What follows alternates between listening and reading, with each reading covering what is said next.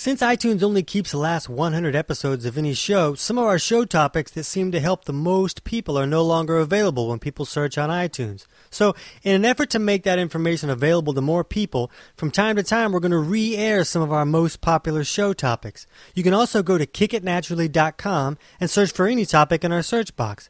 For now, enjoy this show that originally aired in 2014.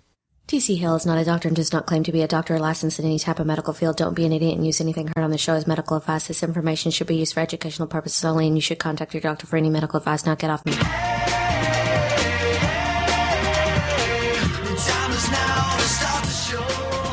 Welcome to Kick It Naturally. I'm Kenna McEnroe, and I'm here with T.C. Hale, author, natural health expert. Show on. Show on.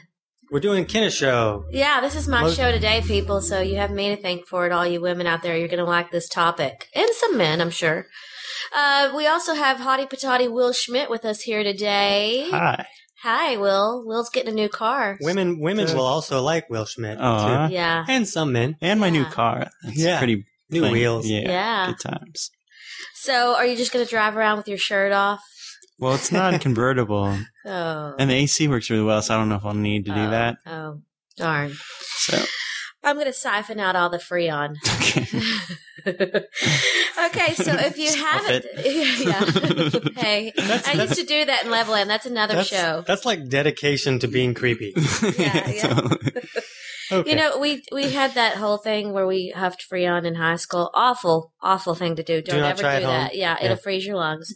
But we were bored, you know. But how is that entertaining? How is that better I than... remember that happened. For like when 60 seconds, huffing you're really, Freon? really stoned for like 60 seconds. But the bad thing is I got nearly my whole high school hooked. So like at lunchtime, you would see all the hoods popped in the cars in the little parking lot. Wow, that just seems like such a horrible idea. It really was, and it can kill you instantly. So don't try this at home. Yeah, your lungs freeze. And the good news is that this is not today's show topic, and we don't have any questions on No, Freon. I just think that I could have probably been a genius, though, because just think of all the brain cells I killed, and oh my gosh, I can still function. And you're still, Good job. Yeah. So, anyways, don't do that. But today's show topic is, drum roll please, varicose veins and spider veins. I get in trouble if I drum roll on desks and the microphone Okay, so we stuff, just drum roll in your head. Well, And if you haven't liked us yet on Facebook, go to Kick It in the Nuts. That's where we post all of our future show topics, and you guys can weigh in with all your questions, or you can even give us an idea for a show topic, and we'll try to accommodate you on that. we're accommodating. Mm-hmm. Are we going to give them the new?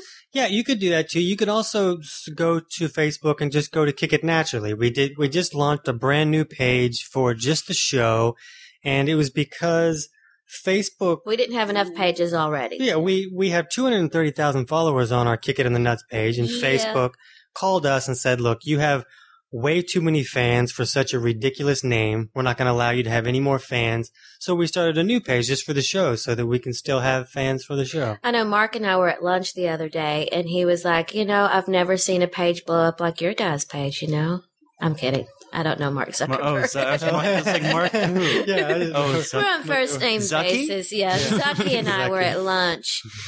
So, anywho, what are we going to do here? Are we going to talk about it first? You want me to ask questions? I think we could get right into questions because I think you and Brian had questions that can kind of help us get into it a little bit. Okay. Kenna from Los Angeles, California. That's you. That's me. Yes. Can you get rid of spider veins naturally without laser surgery? No. Next question. Okay. I'm making an appointment today. Brian, is there a way to reverse varicose veins? I have had laser surgery on both legs a few years ago. Since then, I've had varicose veins return in both legs in different places. I was wondering if Vacuzyme would be beneficial. Vascuzyme. Vascuzyme. So there's a couple things here. One important thing to talk about. Tony was kidding when he said no, by the way. Yeah, we're going to actually talk about some ways to fix varicose People veins. just turned off the program. Right, yeah. Okay. Turn All it right. down. Like, I'm going to make an appointment. That was our quickest show ever. And it was sponsored by Lasers R Us. Lasers Therapy.com. Most insurance PPOs will cover it. Good job. And so one thing that happens a lot is that when people have the surgeries is that they get them again. And they're like, oh, I totally got ripped off. Why did that happen? So we'll talk about why that happens a little bit. But first I want to cover the Vascuzyme thing. Vascuzyme, it's an Empirical Labs supplement, and it's basically an enzyme that it's only available through health coaches. Like a consumer can't buy it or anything. It's a little more advanced, but I don't think that this would be super beneficial for varicose veins. And when we talk about why varicose veins happen, you'll see that this wouldn't be that helpful. This is more helpful for, clearing out clogged arteries and stuff like that. It kind of is an enzyme that can help clear all that junk out and can help things flow a little bit better. But with varicose veins, even though it looks like it's just horribly gone wrong and everything's all backed up and exploding almost, it's not always so much of a flow thing as it is a structural issue and other things going wrong. So let's start looking at a couple things that can create, and we'll talk about spider veins too. I mean, so what's the difference? The varicose veins are the big bulgy ones, and the spider veins are just the little bitty like blue veins or red veins all over your red face too, yeah. and your nose and face and legs are the most common places where you're going to see spider veins. I have some on my feet, which I read this article and then I got scared because it said something about diabetes. About that you're almost dead or something. That I'm dying, and I always think I'm dying every time I read an article. Or every time at the end of the show, we have to go over all the reasons why Kenna's not about to die that we just talked about on the show. We should do a separate show that's just that. Hypochondria. Yeah. But yeah, the varicose veins are the ones that like they're sticking out from your skin. They're kind of bulging and protruding. So it's like Braille on your legs. Yeah, and really they're very thick. And they can even be painful and can really cause major problems for a lot of people and can be debilitating. But I read something that said like 2.5 million Americans are disabled every year from varicose veins. Wow. So that's a lot more popular than I thought. And that might have to do with why everybody's been screaming at us to do this show. Yeah. I mean, I guess you could say disabled from that. I would say it's more like the concurrent complications of what's going on metabolically. It's not like you can't go to work because your veins look weird. But it can cause like actual clotting and all kinds of other problems further down the line. But yeah, it's not you're not gonna call in sick with varicose veins. Freaky legs. I'm gonna try that. My legs hey just Tony, I can't come in today. Spider veins. Bad leg day. You're right. Okay, so let's first, and there's a lot of different things that can create this, but first let's talk about the one that might be most apparent to our listeners who heard our cellulite episode, because these issues can be closely related in the underlying cause in that regard for some people. So let's kind of revisit the cellulite a little bit, and we'll kind of talk about how this can compare to the varicose veins. And one thing that's important to understand is that, arteries are lined with these muscles that contract and that kind of help blood flow through them, but veins don't have those muscles on the walls to help them contract. And so they have to kind of be moved through muscular movements and such. But veins do have these little valves in them that they're like a one-way valve that keep blood flowing in the right direction. And if you just think about the valve as two little sticks coming together from each side of the vein. Like, so one side of the vein has a little stick coming off and the other side of the vein has another little stick coming off. And then this is kind of like a valve that keeps blood flowing the same way. But what happens is these valves can get damaged, and especially if they're not repairing and rebuilding correctly, then the flow of the blood can start going the wrong direction, and then blood can start to pool in the veins, and then the vein walls start to expand, and it gets bigger, and they bulge, and then it causes all kinds of other trouble too, just from that malfunction.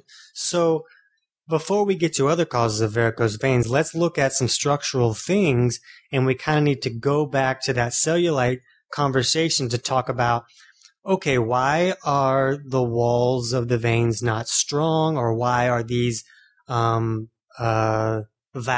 not working correctly or not repairing themselves? Because a lot of people have this argument of, okay, is it the valve that's malfunctioning causing blood to pool there and then causing an expansion of that vein in size to bulge and all that kind of stuff? Or is it that the vein walls are not very strong, so they're bulging too easily, and then that bulging causes the valves to move and not function correctly? So it's kind of a chicken and egg thing, and I don't know what it is, but it might not matter once you look at, hey, you need to do things that can strengthen those walls and help things like broken valves repair themselves. So let's talk a little bit about that, Will, and kind of refresh what we talked about with the cellulite and those layers of skin and fat cells not being strong and easily pushed upon to create that dimpling and everything. Yeah. So I'd say there's a couple different things that can be going on. It's what we need to look at is like the system of blood circulation. We have to have healthy capillaries and veins. So that includes not only the blood itself being healthy and fluid and having the strength to flow and being free of like plaque and debris, but also the tunnels that the blood flows through. These capillaries and veins also have to stay the right size and shape and tensile strength so that the blood can move the way it should and not get stopped. When we have things like inflammation of the walls of the capillaries, if you listen to our other episode the other day with Gerald Pollack on, he talked about, or Jerry Pollack. Jerry, he calls him Jerry. Call him Jerry. He talked about how already the way it's normally in a healthy situation, the capillaries are smaller than the blood cells, and the blood cells have to literally squeeze through, and it takes a lot of force for them to fit through. So that is one thing already. It's like, it's a tight system. Now imagine you add inflammation to the capillary walls, right? If those cells are swollen, now what? Now, like, you're going to really try to cram that blood cell through even further, and it doesn't always work out if there's inflammation. So one of the big things we want to look at is what are the normal causes of inflammation that can dilate these cells that make up the wall lining of the capillaries. And there's a number of different things that can contribute to inflammation in that soft tissue area. So I want to spend a lot of time talking. Let's come back to that. That's probably the most important thing. But let's hit the cellulite so people can get that connection. So with cellulite, like, we need the proteins of our cells to have what they need to form right and to function right. So the forming right requires certain raw materials, and the function right requires certain metabolic properties, so that the cells are making energy in the proper way and that they have what they need to be constructed healthfully, and that they don't have things that get in the way of either of those things, either their metabolic function or their structure. So in the cellulite episode, we talked about what are some of these bare raw materials, and we talked about the strong benefits of including lots of gelatin and collagen-rich proteins in your diet, as well as lots of saturated fats, cholesterol sources, and vitamin C. These are all things that were helpful in the raw material construction, and also influencing the beneficial hormonal imbalance, like the amino acids that make up collagen and gelatin, very helpful to the metabolic performance of these cells. So those are some of the main points, and vitamin C being an important raw material that's used to help with the crosslinks that collagen needs to make. So those were some of like the basic elements of what these cells are made of. And then there's a lot of stuff to talk about with the metabolic performance of these cells to make sure that they maintain the right size and shape, which is very critical and, is related to their functionality of making these nice, appropriately sized walls for the blood to flow through. Right. So let's clarify this just a little bit, because we were using this example in the cellulite episode because we were talking about that. For a lot of people, the layers of the skin and the layers of the fat are, those walls are not strong enough. So when fat expands or something causes, something like toxins are storing in those fat cells, they expand and then they push up on that skin that's very thin and weak, and it creates that dimpling that causes the cellulite. So, that was happening because the body didn't have enough resources to rebuild those layers correctly as it should. So that can be a similar issue when we're looking at the vein walls or the valves in the veins, if you don't have the building blocks to do that. So the way that most people eat, we can think of it like they're eating enough to receive the bricks to build a house.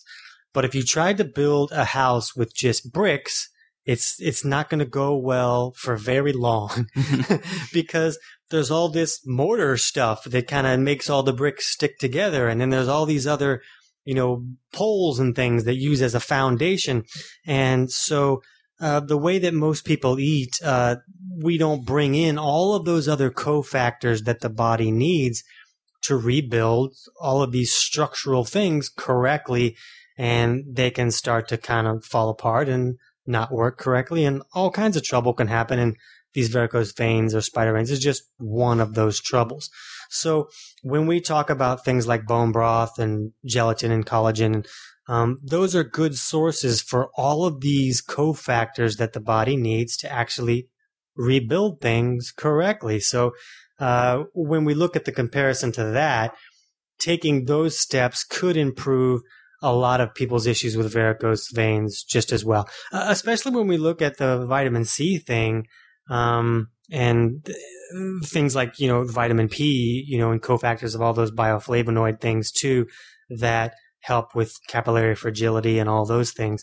When people are missing those things, that's bad enough. Keep in mind that humans and guinea pigs and primates are the only mammals that can't make their own vitamin C. All the other animals can just, hey, I just made some. Look, I just made it. I'm awesome. Mm-hmm. But we can't do that, and we have to get it from our food, and our food sucks.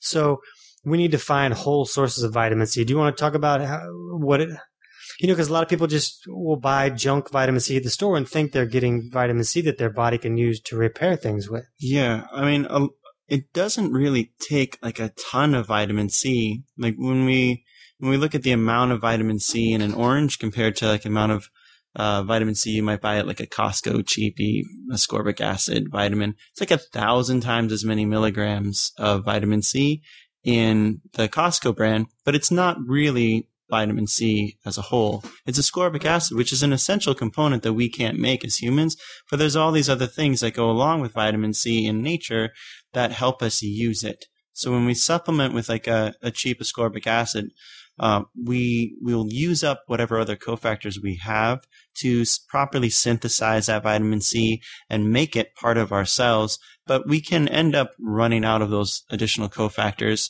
So at first, the ascorbic acid might fulfill the need, but then once we run out of the other things we need to help process that, then we just got a bunch of vitamin C we start peeing out. Right. So, and so you have to find a whole food source of vitamin C. Like we use one from Empirical Labs called BioC a lot. We also use the cherry. What's the one that you really like? Yeah, so there's acerola cherry. Right. We put that in our complete protein product. It's also very easy to buy in bulk online these days. And Camu Camu is another very vitamin C rich whole food form source you can get in powder form. And it's a pretty bitter thing, the Camu Camu, but you don't have to use much to get way more than the amount of vitamin C you need. Also, you want to think about the other dietary factors that are present and toxic factors in our modern world, like carbon monoxide and cigarettes and such, that will deplete our vitamin C.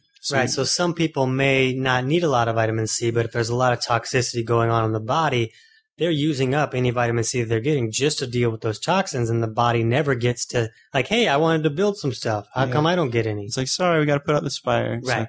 So I love to use whole foods for my nutrients, but I also know sometimes we're doing so many bad things that we have to super compensate, and other times there's a convenience factor, and there's other times when you want to like supercharge your diet. So these other supplements with using like a Camu Camu or acerola cherry powder can really help just make sure that you're getting what you need in that. And I don't know if there's a toxic amount of whole food form vitamin C that you could do. Maybe you could take too much of it. I thought you like peed it out if you don't use it, like your body just gets rid of it or something. It actually does a lot of the time. That's why your pee gets real pretty if you take a lot of ascorbic acid.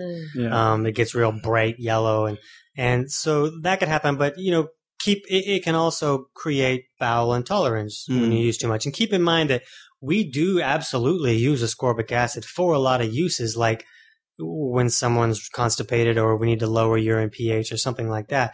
But we don't use it to replenish vitamin C in the body. Yeah, it's different. And I think maybe just to like flush out the connection so people can get back to the main subject, vitamin C helps two particular amino acids in collagen form appropriate cross-links. And without that, they don't form that cross-link. So instead of like a shirt, you get like thread, and how well would thread work as a shirt? Right. So it's like the difference between my shirt and your shirt right now. Yeah. Right. So, I mean, that's why like if you were to like pet a pirate or someone that had a vitamin C deficiency, who was like with scurvy, out in the ocean for a long time, their flesh would just fall off. Like string would like fall off as opposed to like a t-shirt, because those cross links are essential. So it's not the only thing, but it's an example of what we mean, what we're talking about with the structural integrity. So when we look at that as a macro thing, like scurvy, like your nose fell off, that's gross. But on a smaller level, these minute nutrients, inside things can be kind of falling apart. Yeah, like at that close, not even like molecular, but like just microscopic, or even looking close at your skin, like the tissue itself is losing some of its tensile strength and integrity in those sort of deficiencies. There's other things that can be causing inflammation that can also cause this problem, but this is a piece of the puzzle for some people. And it's worth recognizing that I think that was our first pirate reference on the show. Okay. And I didn't know. I thought scurvy was something like with your gums. I didn't know it was. Well, your gums will fall apart. Like all your tissue will start to fall apart.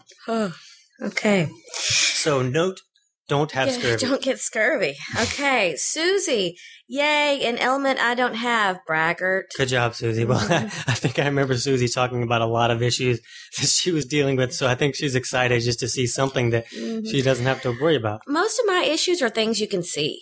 I mean, come on. Why can't I just have things that are secret? You want some hidden? Yeah, I want hidden issues, not things that you see. Okay, Shelley from Abbotsford, British Columbia. Have had these since I had my son 7 years ago. What should I do? So let's look at that. Blame your son. Yeah. Let's look at what can your son do to make up for this now. Yeah. Certainly you have him mowing the lawn by now. He's 7.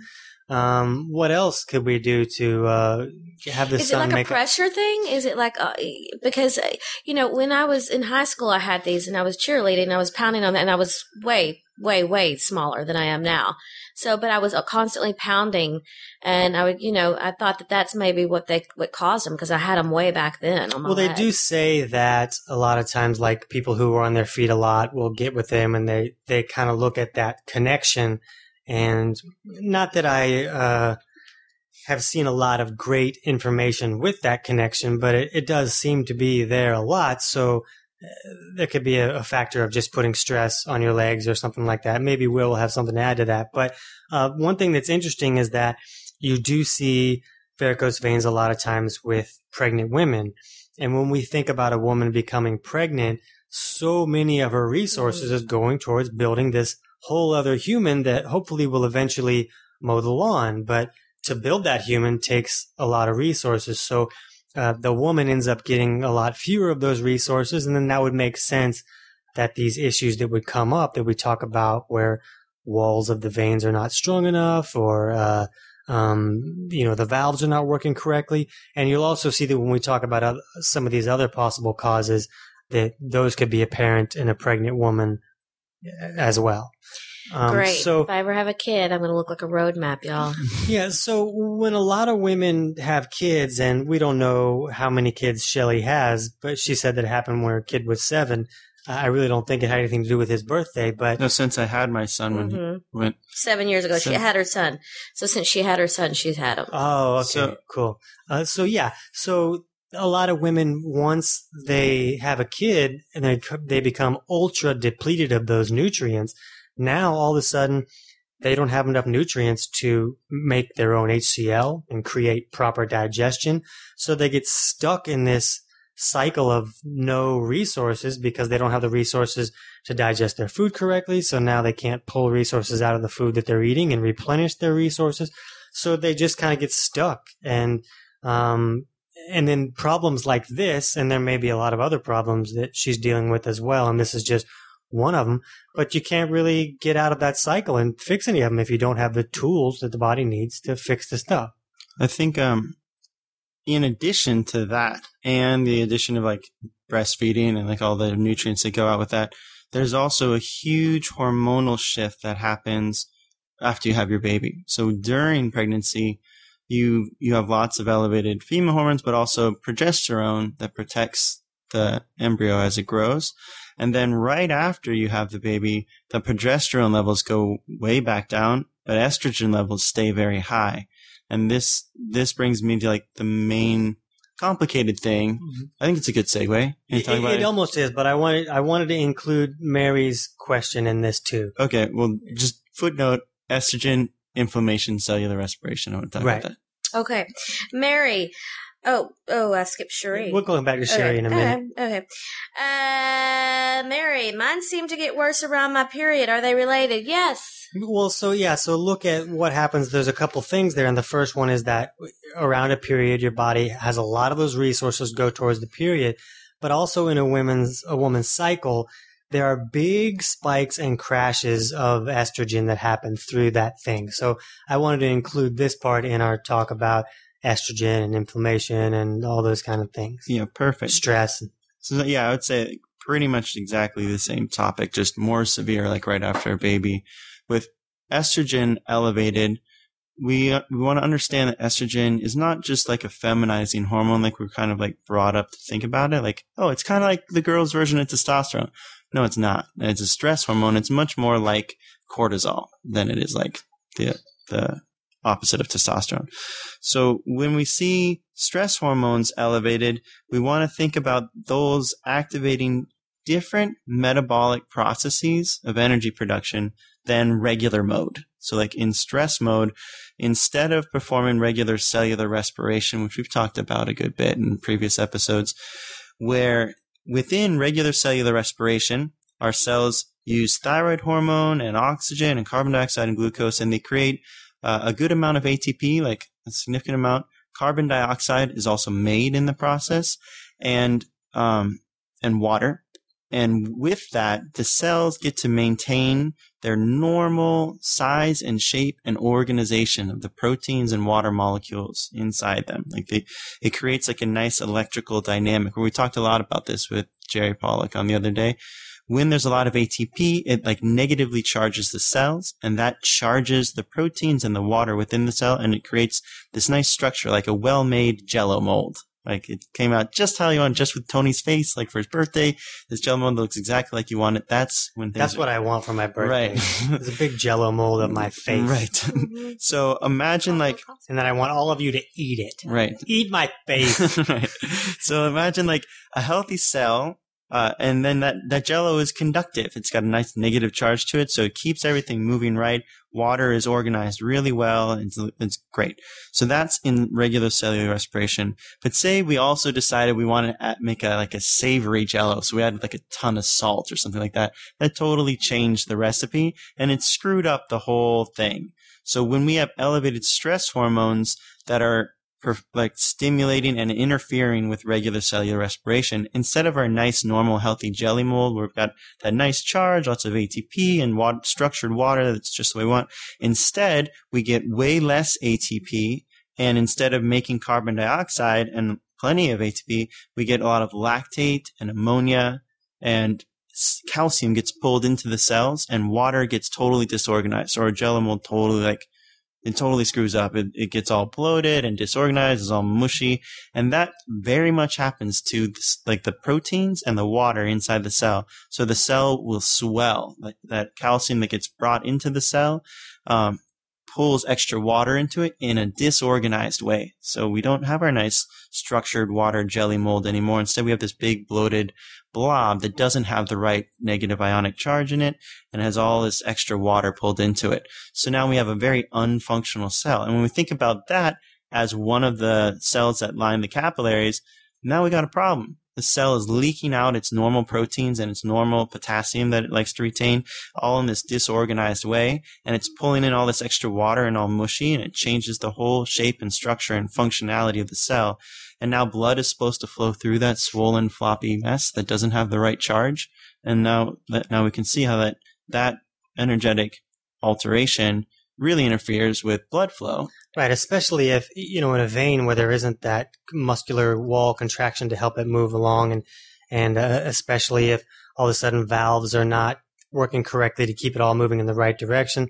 So all of that happens. Now let's take a step back, and because a lot of people will be saying like, okay, what does that mean for me though? How do I even do anything with that information?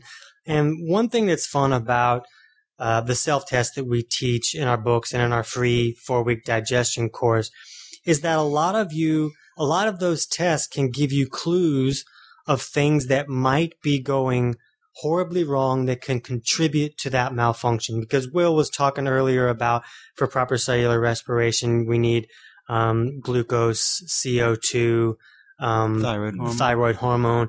And so when you look at the main test that we look at, when you see things out of whack, it can be creating a problem with any one of those things that's creating like a chink in the armor that doesn't allow everything to function correctly. So instead of having to understand all of that stuff that Will just explained, your job as a human can just be, okay, I can look at my blood pressure and I can see from these numbers that it's way off. So now I can just take steps to start moving that in the right direction. I can see that my breath rate is nowhere near right. So I know that I must not be having enough CO2 for things to function. So I can work on that. So it's these simple tests that you can look at your own physiology and then work to improve those to bring the body back to balance. And then a lot of things can just start working correctly. So it doesn't have to be as complicated as understanding how everything works. It's just understanding, hey, what's going way wrong with me, and are there things that I can do to start at least pushing me in the right direction? Cool. Let's go back to Cherie. All right, Cherie, yay. I love how you pop up with stuff that I hardly even register as an issue. For me, they're a bit ugly, but not painful. I was always told they're from crossing my legs and restricting blood flow. Any truth to that? Yeah, I've been told that too. Yeah, and that's a very popular thing. And you also hear that you don't see people in third world countries with varicose veins because they sit on the floor and we sit in chairs. And if you move people from a third world country to our environment and they start to sit on chairs, then they get varicose veins.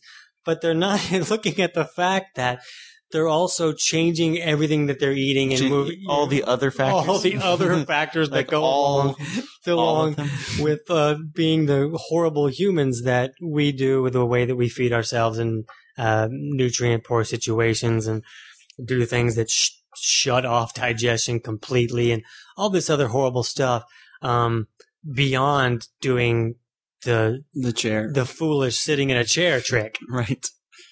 Yeah, it's not exactly a controlled study. But I do think there's something too, like if you do things that cut off circulation, or also like even postural imbalances, like if you're not using certain muscles, they'll get less stimulus and demand. So that's a piece of it. I do think it has a lot more to do with the energy production stuff we were just talking about and resources. Right, and resources to rebuild and repair things that aren't functioning correctly. And the thing that's interesting is about the chair thing is that I kind of view it as things like that, like the sitting in a chair or the standing too long and bouncing because you're a cheerleader, whatever the things are. I think that all of those issues could magnify and exacerbate issues that are there, but I think that the initial malfunction has to be there for those to actually cause the problem. I don't think those things alone would be enough to create the problem. Yeah, because then I also waited tables for 10 years. I was really heavy, but if I'm also depleted, then that makes sense that would acerbate it. Yeah. But riddle me this. Acerbate it or exacerbate it. Exacerbate it. I say that every single time. Just trying to swear without swearing. I'm from Texas.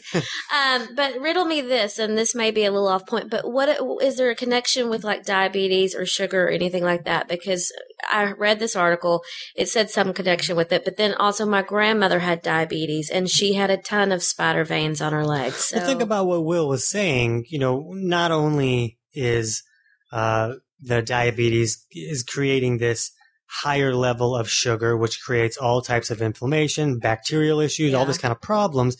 But the cells are not getting any glucose because they're resistant to that. So now we're creating more problems with the cellular respiration function and such. No, it's exactly the same thing we were just talking about, just diabetes being a more severe manifestation of the cells having difficulty making energy. So whether it can be from different things, it could be from too many polyunsaturated fats in their diet or too much starch developing insulin resistance. Like there's multiple. Another thing to look at is that all that sugar's in there, but the body's still saying, hey, I need more sugar. I'm not getting any. So then the body starts to break down tissue to create glucose through gluconeogenesis. So it could even be breaking down the walls of veins or valves and all this structural stuff that's needed for things to function correctly. Yeah, and extremities on diabetes, like their nerve endings and all that. Sure, like that's play a part of it too. Yeah, all those cells are subject to that. They all need to be able to make energy, and they all deteriorate and inflame when they don't have the ability to maintain that normal energy production cycle. So yeah, like we'll see retinal deterioration in diabetes, as well as like failure of like circulation is a big thing in diabetes, not only because the red blood cells are less functional, but because all those capillaries are inflamed and it's restricting circulation to get blood out to them. Mm-hmm. Another thing that we haven't touched on is that women seem to have this problem more than men do. It's another ripoff for certain. What the heck? Women get it all. Yeah. Women get it all, except for erectile dysfunction. That's the only thing we don't get. That still affects them. It does. Yes, it does. But let's kind of review this from the cellulite issue is that, women have all of this stuff that needs to function, all these extra reproductive organs and important things. Way fancier. Complicated. We have one fancy thing and it's not even in our body really. So you guys have all this stuff that needs resources to rebuild, repair. It's like a priority to the female body to where, the tissues and veins in the legs and extremities and stuff like that may not be as vital to the body's survival. So when resources are low, it could move a lot of those resources that would be used to repair, those things like skin layers. And that's why women have more cellulite, because it's all those resources are going toward the important stuff. So I don't think that it's that women are getting ripped off. They just have more things that are important that are become a priority when resources are low. And this is just one of the... Experientially, though, you are ripped off. Yeah. I mean, we do make 30% less than men in most cases. I'm glad that's not today's show. I definitely get 30% less dinners bought for me, though. If not 100% less. But you might get 30% more dinners made for you. Wow. Yeah, that doesn't happen for me. Yeah. We're writing a cookbook, so we get help. Right, yeah. All right. Donna from Saraville, New Jersey. Are spider veins related to rosacea? I don't know about related, but I mean, couldn't the underlying cause be, distant cousin, couldn't the underlying cause be similar and causing the same kind of issue? Yeah, I mean, I think there's a fantastic article by Ray Peat called Rosacea, and he has another one called Leakiness, Aging, and Cancer. That doesn't sound pretty. It's cellular leakiness more. Yeah, leakiness, aging, and cancer. But he also has one specifically on rosacea, and it's very much about this same thing happening on your face, and it's causing angiogenesis, like growth of new tissues, right? So rosacea, it starts off with just like this red inflamed, but it can actually lead to tissue growth. So like your nose will start to grow. I forget, it's like potato nose is the term for it. But people will treat their face with lasers also. And Ray Peat makes an interesting point where he talks about how when it's happening on your face, it's treated just as like an aesthetic change. Like, oh, that's weird. But if you had like a weird tissue growth somewhere else, it's like, oh, that's cancer. Like, right? And it's like, well, it's the same thing. It's just like how we've decided to like categorize this. Mm-hmm. So we have this weird, uncontrolled sort of tissue growth, inflammation. It boils down to like very much the same problems that we're looking at. And there's lots of different causes of cancer. But when we're looking at inflammation and tissue growth, we want to look at, to get out of like the scary diagnoses and into a more empowering stance, we want to look at, well, what can we do about this? How can we help support the health of the cells and reduce the known causes of inflammation, which is doing the stuff that we're talking about, making sure your digestion is good, that you're able to eat enough protein and assimilate it and the right kinds of proteins and fats and carbs, all the different nutrients that you need, and leaving out the things that stress the body, like things that elevate toxicity or elevate stress hormones, or block energy production like nitric oxide and heavy metals and things like that. So we just want to try to keep doing all the right things to support cellular respiration and to support the resources that our body needs so that our cells can just stay healthy and functional. But that's a really great article if you want to check it out on raypeat.com. It's titled Rosacea. And those things are so important because those are the things that allow the body to rebuild itself properly. And that's kind of what we're hitting here. And just to reiterate, Will did not mean that if you have spider veins or rosacea that you have cancer. No, I didn't mean I was that. about to go, I've got cancer, I've got diabetes, I'm dying right now. I thought it was just a spider They're vein. going to cut off my feet soon. Yeah, so that's not the same thing. No, it's not the same thing. But when we look at those different conditions, we want to see like what are the things that we can do something about, you know? And when we understand these things about cellular respiration and energy production and the nutrients we need, it can give us a more empowering stance and just be like, I don't know, laser, cut it off. Well, is laser, okay, does laser affect, I'm sure it affects you, but is it doing something very, very harmful to you, the laser work, when you do things like that?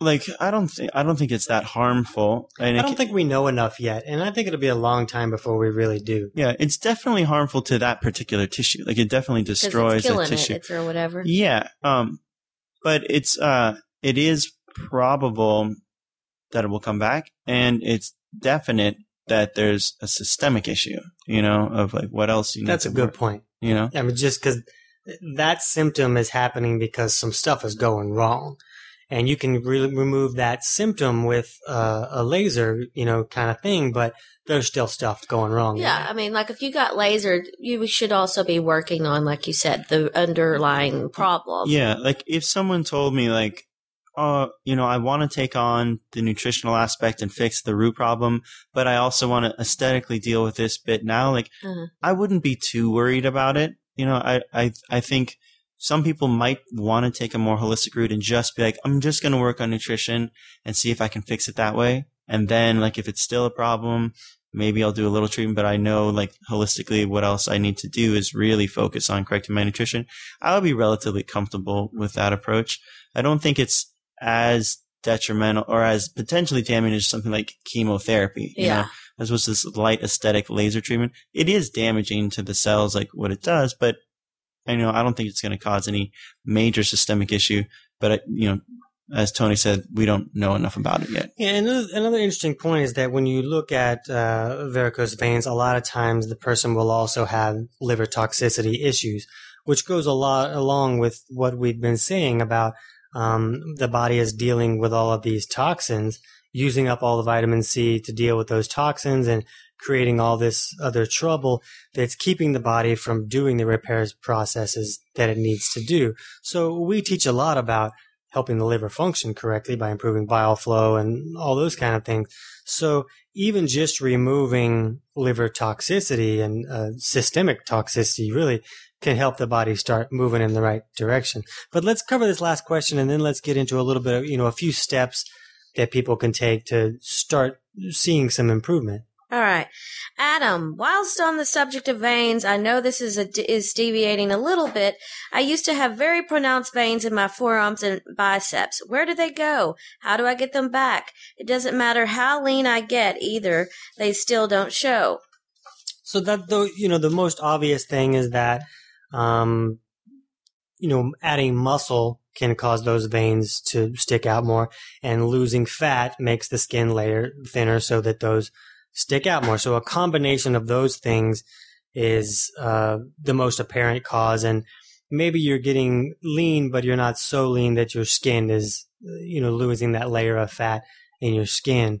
But are there other issues that could make the veins actually larger, or maybe leaning too far and sympathetic or something like that that's causing something to expand or contract? Does that show up on the outside at all? Well, I would think that there's a difference between the adaptive response that you get like from doing a bunch of bicep curls than there is from varicose veins. Like, I think we're dealing with something very different metabolically, I think. Oh, yeah, there's totally he said he's diverting a little bit from varicose veins. Yeah, so when I don't know, did he change his workout routine? Like, did he used to do a lot of like stuff that would help grow. Because I'm imagining when I hear this question, I'm thinking like he liked those. He liked having bicep veins and forms, and maybe he was working out more, and now he's like feeling flatter and lost them. Am I misreading that? Is that? No, he's saying no matter how lean he gets now, I mean, they're gone. He used to have pronounced veins, but now they're gone. So he liked them, right? So I would look at like, are you still working out? And if you're not, maybe try starting working out again to develop them. And then if you are working out and they're still not showing up, I would look at our distinctions that we make around imbalances related to electrolyte deficiencies and slow or fast oxidizers like carb or fat burners. Because I would think maybe you're depleted of electrolytes, or maybe your blood sugar is unstable and it's not allowing you to develop like a solid pump when you do a workout. Or maybe you're not working out, or maybe you're not working out hard enough, or maybe you're not working out in a way that really increases the blood flow demand to your arms, because that's what's going to generate. I also wonder if, the thickness of your blood could affect that. If a long time ago he was able to eat a lot more carbs and have glucose running through his veins all the time, I wonder if that would thicken his blood and cause any kind of expansion there. I don't know, but that makes sense in my head as to where now, as he leans out, he might find that he can't eat those kind of carbs and be lean at the same time. And I wonder if that would make his blood less thick. I don't know. I mean, there's a lot of factors in there. What is your blood pressure? All that kind of stuff that might help you look at that, but just something to think about. Yeah, I would think like the more stable his blood pressure and blood sugar are, and even if it's a little on the higher side, you'd be more prone to generating larger veins when you do workouts than someone who's electrolyte deficient. So I'm going to choose my answer for that to be, I don't know. Okay. That's what I'm going to choose. I have a couple.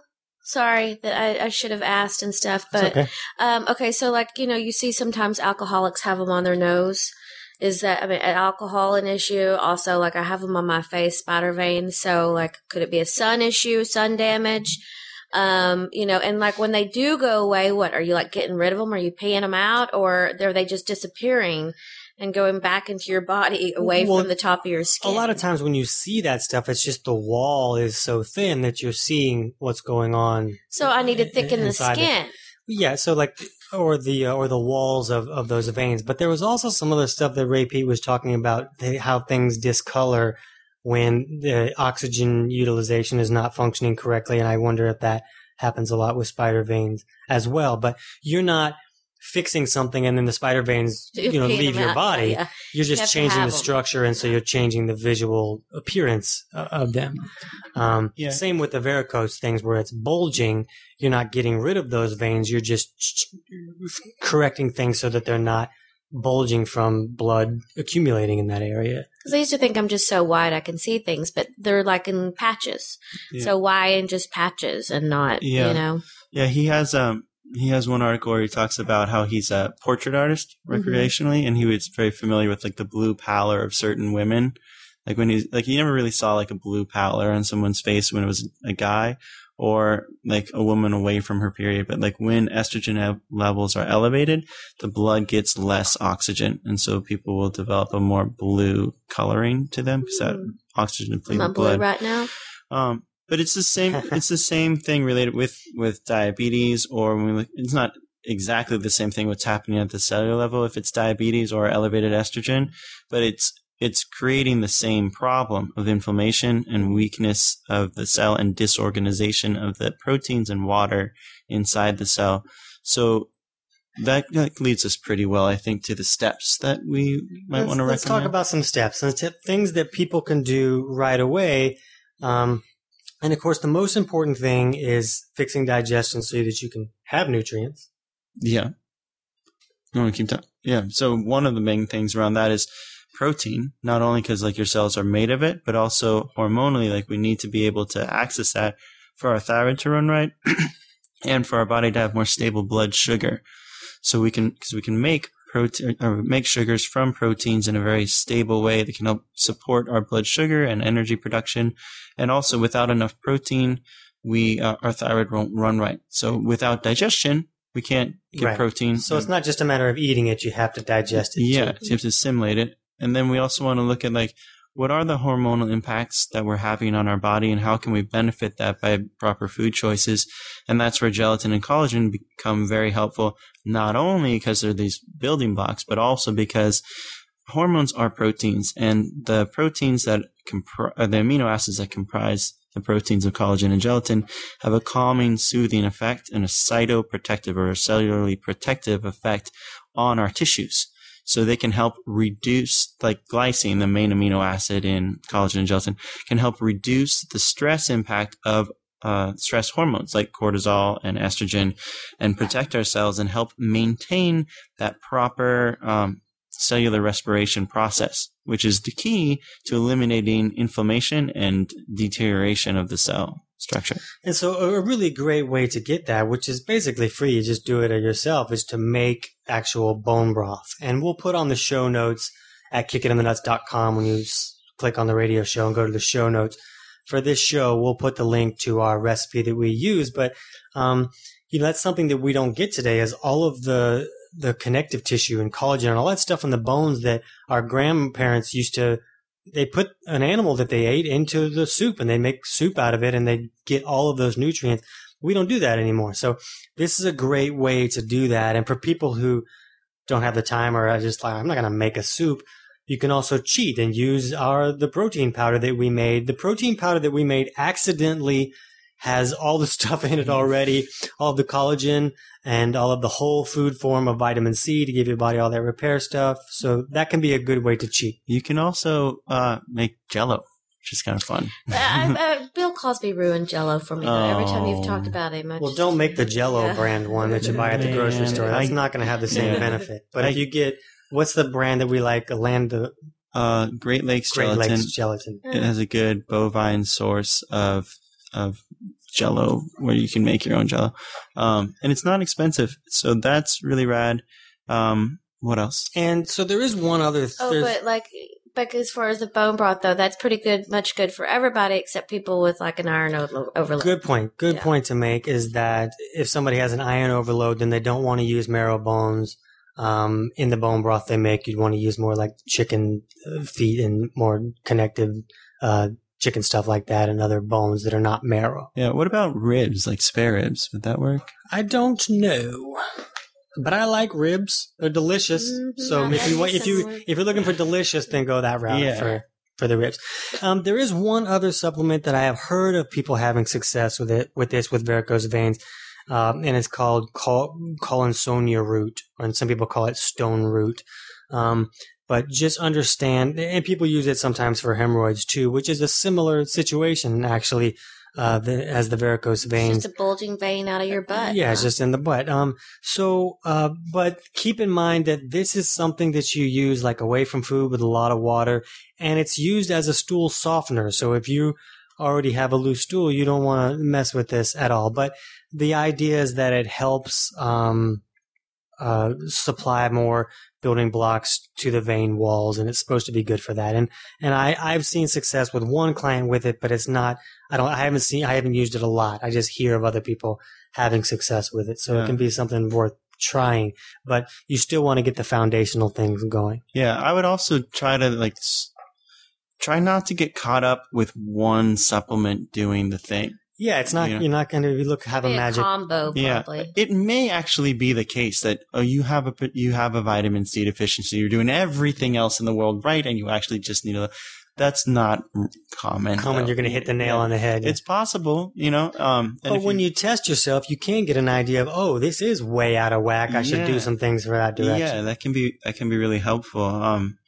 And other things that you'd want to look at are where does your body sit in relation to the different imbalances that we talk about? Like, are you in a catabolic imbalance, for example? That would be a really big thing to know. And you can take all the steps that we talk about to help correct a catabolic imbalance, and you'll likely see improvement. So if you're looking for some sort of bearing of what do I work on? There's all these different things I could do. I could take collagen. I could take vitamin E. I could take gelatin or vitamin C. What is it? It's let's do your self-test, figure out where your body is in and out of balance. Make sure you're getting the base foods that we talk about. I have a lesson on that too on our product website on Natural Selection Nutritionals. there's a free course there if you want to check it out. And there's one called like Base Meal Plan where we talk about some of these foundational foods that we kind of think of as appropriate for everyone. I think it's lesson number 6. And you can find that directly on the site if you go to the free course or click on course content at naturalselectionnutritionals.com. So feel free to check that out too to make sure you're getting the bases covered, and then try to work on correcting whatever other imbalances you may detect through the different self-tests that we teach you how to do in our free course at kickinthenuts.com. And that should give you like a really good, more efficient way of going about it. Yeah, so send us some before and after pictures. We want to see how it goes. Yeah, and for all of our Kick It Naturally listeners, Audible is offering a free audiobook download with a free 30-day trial, so you can check out their service. Just go to kickitinthenuts.com/audiobook to find the link, so you Audible. can get Tony's Kick Your Fat in the Nuts on there. So, and you can read up on that. And if you'd like to learn how to become a health coach or even just dig into more advanced teachings for yourself or your family, go to healthprocourse.com to learn about Tony and Will's course for coaches. Registration for this course only opens to the public for about a week at a time, so be sure to register for the coach newsletter so you'll be notified when the next registration opens. You'll find more info at healthprocourse.com. I think we finished all the things. We did, but we didn't say if you want to learn more about how to look at your own body chemistry. You can read any of Tony's books or take the free 4-week digestion course at kickitinthenuts.com or head on over to Will's page, mybodyofknowledge.net, and you'll find all kinds of great exercises, blogs, and nutritional information there. And he may have some pictures of himself, too, without a shirt. Yeah, so we'll see you next week when we talk about collecting spoons. Cool. I know